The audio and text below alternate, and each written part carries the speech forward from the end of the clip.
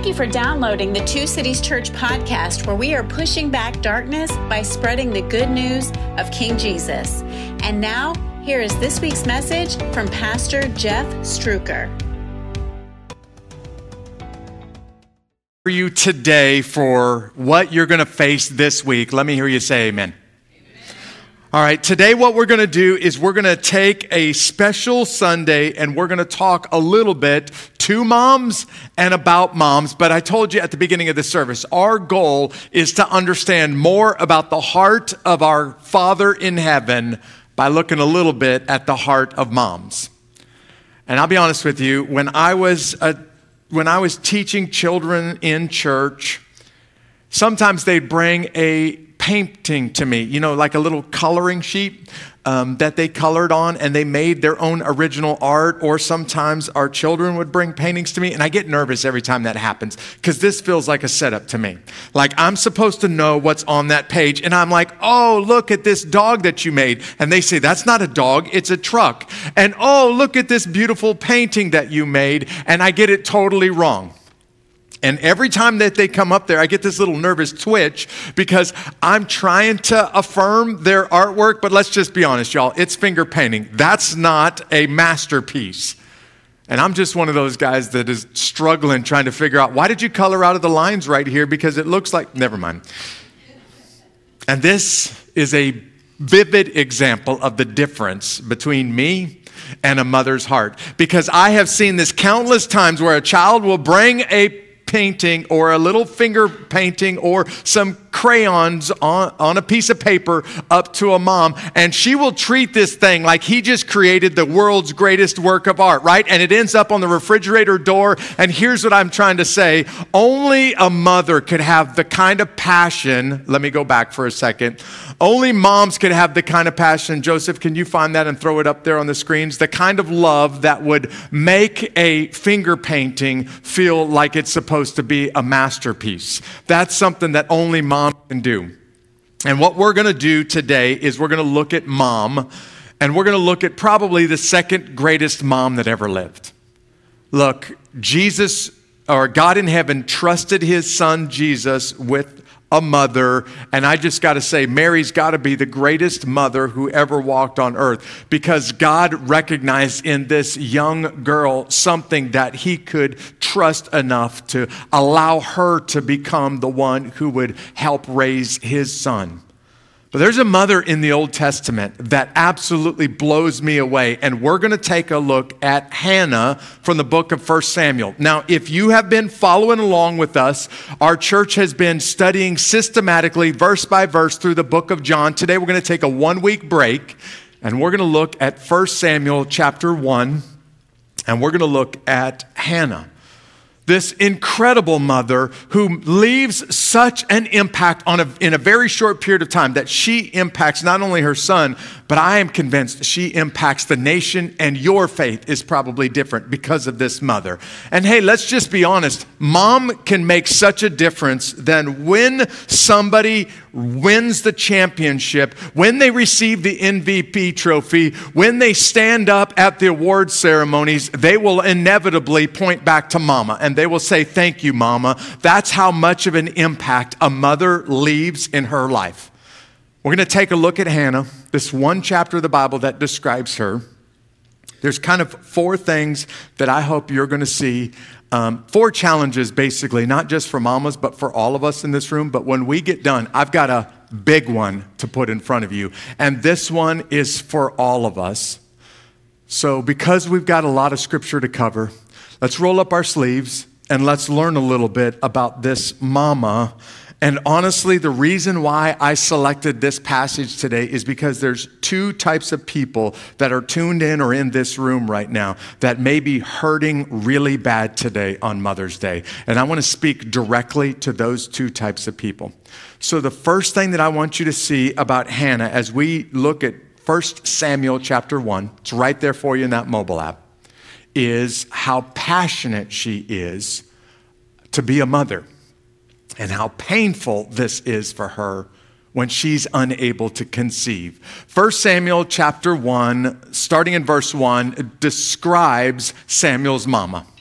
There was a man from Ramath-Zoam in the hill country of Ephraim.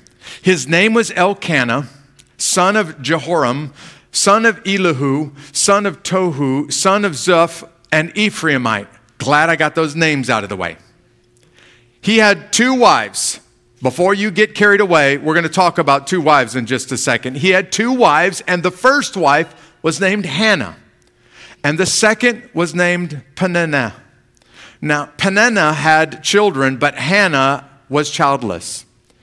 This man would go up from his town every year to worship and to sacrifice to the Lord of armies at Shiloh, where Eli's 2 sons, Hophni and Phinehas, were the Lord's priests.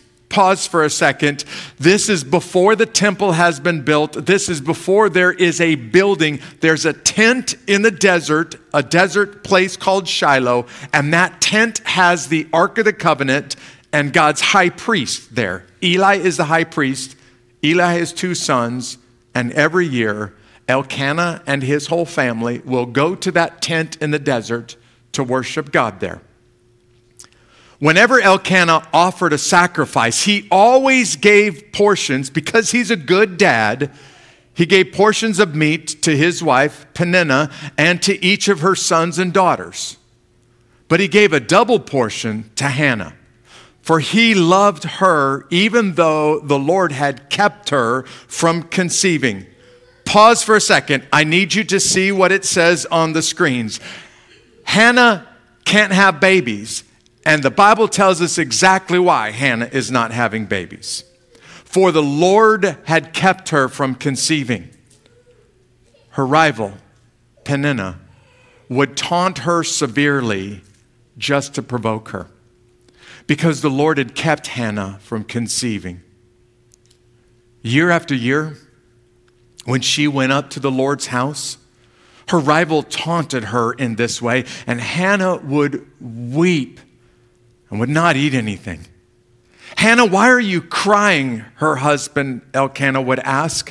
Why won't you eat? Why are you troubled? Am I not better to you than 10 sons? Can you see the pain that this mother is going through, this woman is experiencing? Back in Bible times, it wasn't always, but it was sometimes the case that a man would have more than one wife, polygamy. Now, the Bible doesn't approve of polygamy, but in Bible days, if a man married and the woman couldn't conceive, often he would go and take a second wife. Think about Abraham and Sarah's concubine, Hagar. This second wife would deliver children and carry on the family name and be able to inherit the family land. And in Bible times, it was the ultimate sign of disgrace. It was extremely shameful to be a woman who's married and not able to conceive. So already Hannah is hurting because she's married. The Bible calls her Elkanah's first wife. That may mean that he married her first and that the second wife came later, but it definitely means she is first in Elkanah's heart and first in order of importance.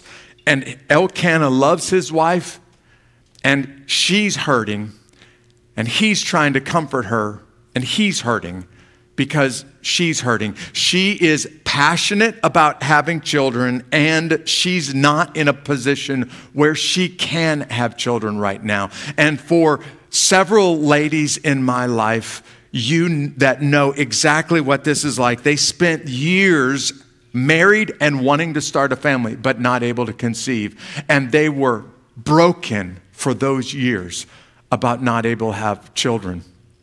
Part of the reason why I wanted us to look at 1 Samuel chapter 1 today is to speak directly to those ladies on Mother's Day. Because for ladies that want to have children but can't, Mother's Day hurts really, really bad.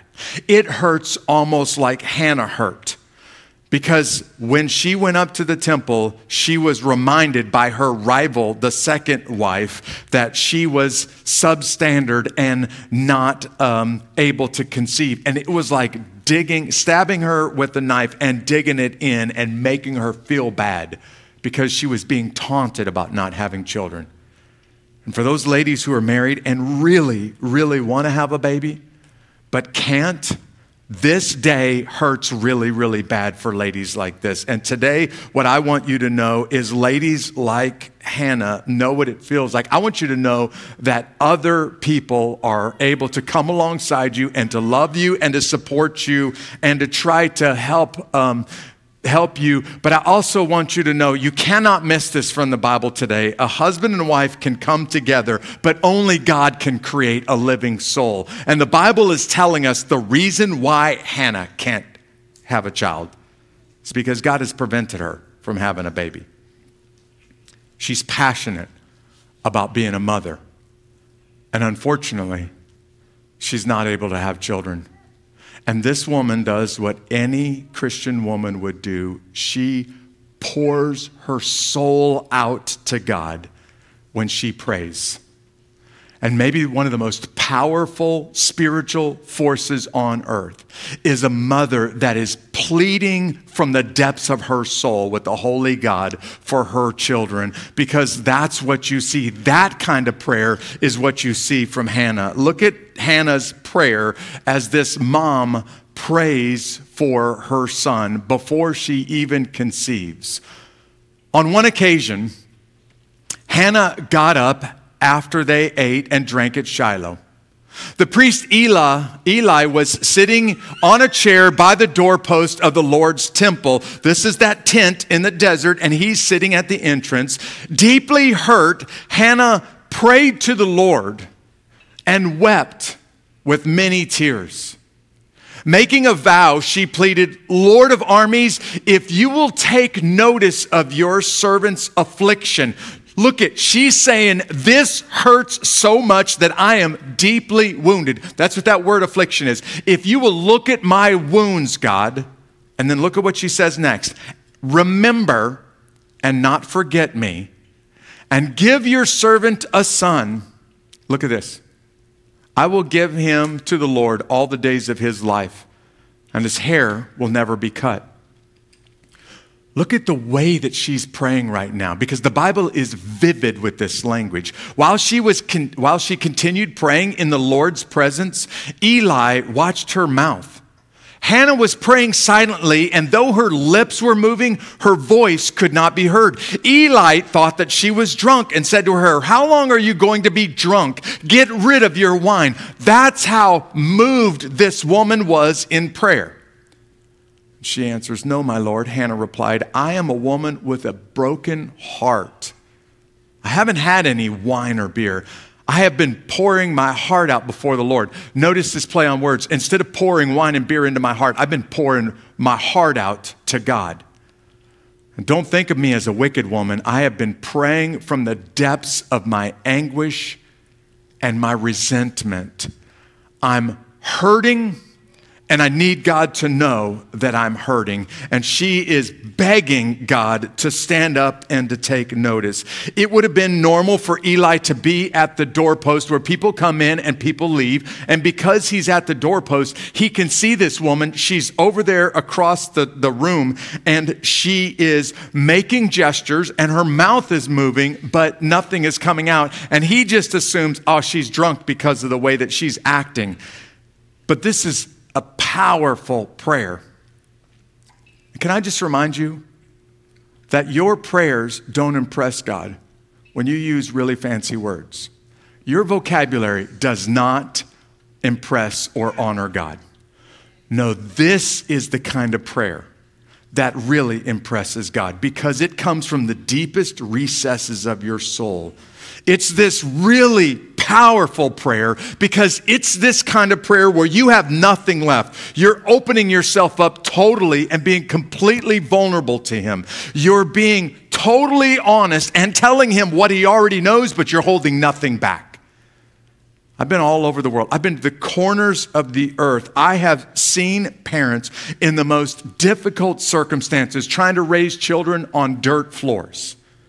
And I've seen parents in very powerful families, very wealthy families in some of the most modern cities on earth. And every parent that I have ever met all corners of the earth, they all share the same hope. They all share the same goal for their children. They want their children to have a better future than they had. And they are hoping for the future for their children. This kind of prayer comes from a parent, a mom or a dad, who recognizes, I'm supposed to raise a son or a daughter to be pure and to be godly, but everywhere that I look, this world is racked with evil and with temptation. How on earth am I going to be able to raise a pure son or a godly daughter in an evil age like this? And can I just remind you, every generation, because of the universal brokenness of sin, every generation has been, there's been temptation and evil all around. But it feels like this generation has more temptation, more readily available than perhaps ever before. And any parent like Hannah would be wise to get on your face and to beg God for your children and for their future. And I just want to warn you, the way that the human condition is going, chances are the next generation, it will be worse for them than it was for this generation. And the generation that comes after that will probably be worse. Look, when this mama prays, God stands up and hears that prayer. And the reason he hears that prayer is this is no fancy words and impressive vocabulary. This is the kind of snot coming out of your nose, chest heaving, pouring it all out to God. Got nothing left. I'm physically exhausted at the end of this prayer because God, if you don't hear from heaven, God, if you don't intervene, then I am absolutely totally hopeless. And I am convinced this is the kind of prayer that God stands up and takes notice. This is the kind of prayer that God says, now I can work with that because now we're being that honest with each other. And when this mama prays, man, God hears. And what you see next is God heeds that prayer. Now, it is no promise that if you're childless and you pray like Hannah prayed, that you're going to get the results that Hannah got. That's not what the Bible is saying. But I want to challenge all of us. Don't pray those nice, simple, easy, fancy words prayers. No, it's this raw, honest, pouring it all out, got nothing left at the end of that prayer. That's the kind of prayer that God hears. That's the kind of prayer that really moves God's heart. We normally give away a gift to mothers in this building on Mother's Day. We typically give away our carnation. We chose not to give away that gift today, but to give something different instead. It's not because we're trying to save money. We wanted to do something for the moms that are tuned in from around the country and around the world. So we're giving you a free book called The Confessions by St. Augustine or Augustine. Now, let me explain to you why we're given this book. I have read this book more than any other book, more often than any other book on earth except the Bible. I keep going back again and again to this book.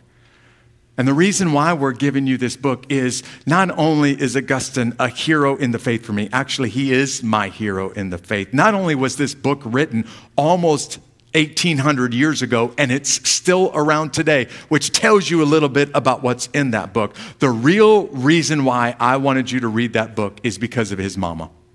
This woman prayed and labored before God for decades for her son. And he realized it. And it was Monica, his mother's prayers that God heard. And God reached down and grasped this wicked Roman citizen by the name of Augustine and turned him into the greatest voice for Christianity in 1,000 years because of the prayers of his mama. And if you have not read this book before, read this book this week and focus not on Augustine, but focus on Monica, his mama, because that's the kind of prayer that you see Hannah praying before God ever delivers a son to her who will touch the world.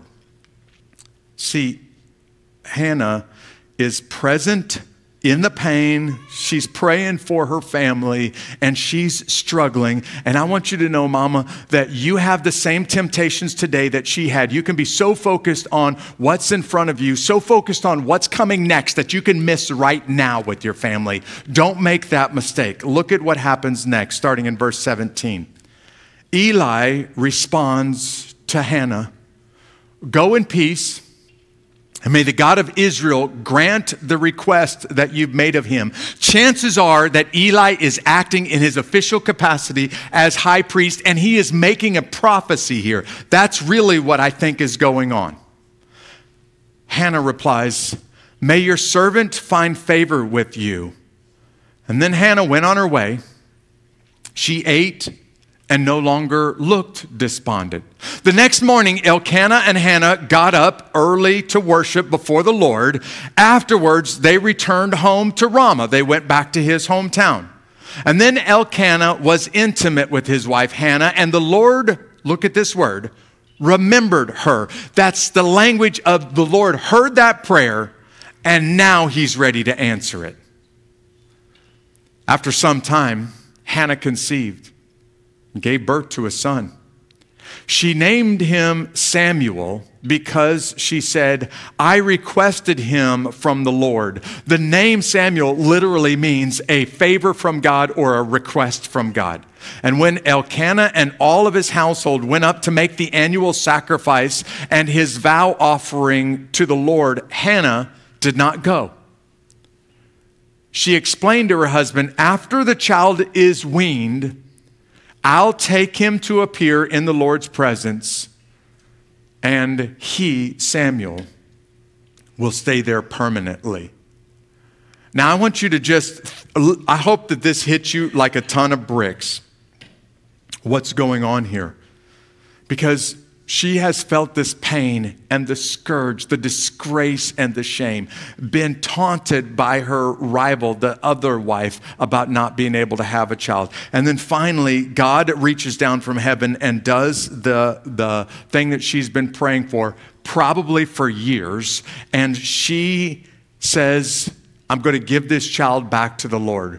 But before that happens, I'm going to keep him at home and I'm going to wean him." Now, we believe that it was probably 3 years that Hannah kept Samuel at home. And when he was 3 years old, then she went to the tabernacle and then she presented him to the Lord. And from that point forward, Samuel no longer lived with Hannah. Samuel would live with Eli and would live in God's presence. Think about those 3 years of how precious these moments were for Hannah, how precious these moments were for any mother. You already know this out there, ladies. Those of you who are mothers, those children that are in your house, they're beautiful, they're precious, but they also grow, and one day they'll be gone. Before you say hallelujah, I just want to remind you that one of these days they'll move out. And the influence that you have over your child, it's usually different after they move out. Yeah, mama or daddy will still influence them as adults. But chances are that influence is radically different. Did you know for decades, when people are surveyed in the United States, when researchers ask them, who has made the greatest impact in your life? Every year, year in and year out for decades, the first answer by a long shot is parents. My parents made a bigger impact on me than teachers, than business leaders, than politicians, than coaches. Nobody left a bigger dent on me than my parent. And given the way that the family is in the absentee fatherhood in the United States and around the world, chances are what those people were saying is mama. Nobody impacted me like mama. And here's why. She was there day in and day out. She never gave up. She never turned her back on me. She was always there for me when I needed her, even when it felt like everybody else was turning their back on me. There's this crazy superstition. I don't know if you've ever heard about this or not. There are some people, I don't get these people, but they believe that it's actually good luck for a stork to build a nest on top of their home. Have you ever heard this? Now, look, I'm not going to go through the birds and the bees and explain to you that storks don't deliver babies. That's not where babies come from. That's not what this is all about. I was trying to figure out, where does this ridiculous superstition come from?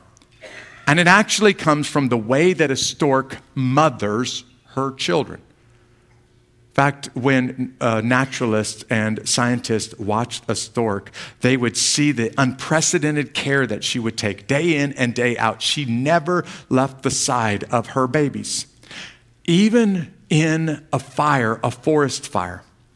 And this is where the crazy superstition comes from. When the flames are sweeping across the forest and Mama Stork has built a nest in the trees, when those flames start to get close to her nest, instead of running away, instead of trying to take her chicks to escape, when the flames get right next to that nest, she will start flapping her wings as hard as she can. And when the researchers watch this, Mama will be impacted. She will be burned. She will be covered with soot. But after the fire passes through, her babies will be completely unharmed, untouched by the flame. And that's why a lot of people believe when a stork builds a nest on your roof, I guess if there's a fire that passes over your house, those wings are going to protect your whole house. See how crazy people are like this? But I also want you to know it is Mama's influence in the home, day in and day out. And by the way, I'm not trying to put down the mamas who go to work. There is a strong temptation today to make you feel like you're less than a good mama if you have to leave the home to go to work. I'm talking about mama being there for the children when nobody else is there. That leaves an impact for a lifetime. And when people are asked this question year in and year out, by a landslide, they say, it's Mama in the home that left the biggest impact on me. And now Hannah does something that frankly is mind-blowing. And I really want to ask you, guys, ladies, if you're in her shoes, do you do what she does next? Because we're going to wrap this up today by looking at the promise she made to God. And is this woman really going to go through with this promise? God says, okay, Hannah, I heard you. You asked for a son. Okay, Hannah, I'll give you a son, and you can name him Samuel. And then look at what happens next when this mom keeps her vow or keeps her promise. Her husband Elkanah replied, do what you think is best and stay here until you've weaned him. May the Lord confirm your word, or basically, may the Lord honor your word and you honor your word to the Lord. So Hannah stayed there and nursed her son until she weaned him. She had him when she had weaned him, she took him with her to Shiloh as well as a 3-year-old bull. This is why we think she probably spent 3 years with him at home before she took him to the tent and to offer up her son back to the Lord. She took him as well as a 3-year-old bull, half a bushel of flour, and a clay jar of wine. Though the boy was still young, she took him to the Lord's house at Shiloh. Then they slaughtered the bull.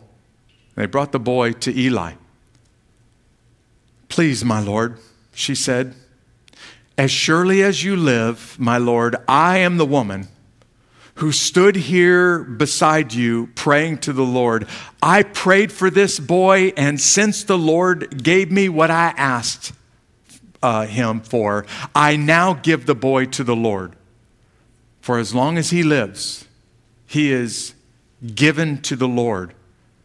And then he, and by the way, some translations say they, then he worshiped the Lord there. Then they worshiped the Lord. And Hannah's way of worshiping was by offering the ultimate sacrifice. I want you to think about this for a second, ladies. You have prayed for your adult life for a child. You've gone through the pain of not being able to conceive and all of the ridicule that goes along with it. And you pour your heart out, and God hears that prayer, he remembers that prayer, and he gives you a child. And you know how much joy comes from that 3-year-old bouncing boy and all of the joy that he brings in the house. At this stage, do you give him away? Do you take him to the tabernacle? I know what I said, God, but things are different now. Because I have fallen in love with this baby. And it is amazing how fast a human being can love another human being immediately after they come out of the womb. This child is probably toddler age. And she's looking at him. And deep in her heart, she has to ask the question, am I really going to do what I promised God that I was going to do? Am I going to give this boy back to him? No question, he came from him. But am I about to give this boy back to him? I want you to notice something about Hannah's influence over Samuel. Do you know who writes this book of the Bible called 1st and 2nd Samuel? Anybody want to take a guess? Samuel writes this book. And it's not a coincidence that before you learn anything else about Samuel, he says, I need you to know about my mama. And then what you're going to read next is Samuel becomes one of the greatest prophets in the entire history of the Bible. Samuel becomes one of the greatest judges, the last of the great judges in the Bible, which means he led all of Israel. Samuel becomes a kingmaker and anoints not just one, but Saul and King David to become one of the greatest kings in the Bible. And it's all because of Samuel. And Samuel says, you want to know where my influence comes from? It comes from my mama. And I need everybody to know how much that woman influenced me. And I think you really can say that Hannah influenced Israel by the way that she influenced her son. She influenced the future kings of Israel. She influenced Israel when he judged Israel. She influenced him as one of the greatest prophets in the Bible. And Samuel says, you need to, if you're going to know about me, you really got to know about my mama, who made the ultimate sacrifice. Here it is. Here's the challenge. I want to ask you, Hannah realized all human life comes from God. And God deserves the glory or the credit for all human life. And I'm going to give back to God what ultimately belongs to him in the first place. And here's what I'm going to do, Two Cities Church. I'm going to challenge you to make the same kind of commitment. I'm going to challenge you tomorrow when you get up to make Hannah's vow. God, the reason why I have breath in my lungs, I didn't do anything to end up here on planet Earth. It's because of you that I'm here. And this life that I live, God, it's not for my sake. All of the church fathers for centuries have taught that the reason why humans exist in the first place is ultimately to bring glory to God. So God, you gave me life and you leave me here on planet Earth to bring glory to you. Tomorrow morning when I get up, instead of living for myself, look up here for a second. I am going to give this life that you gave me back to you. And I'm going to live for your glory. Wherever that is, whatever that looks like, tomorrow morning, God, I'm going to get up and I'm going to live for your glory. And if you will make that vow, he will do something beautiful in you. And I really believe he will do something powerful through you. Just like he did through Hannah, this very simple vow that touched all of Israel and is still touching God's people today because of the man that Samuel, his son or her son, became. So I'm going to pray for us. We hope you enjoyed this message. Don't forget to subscribe to our podcast and to stay in touch by joining our email list through the link in the show notes. Have a great week.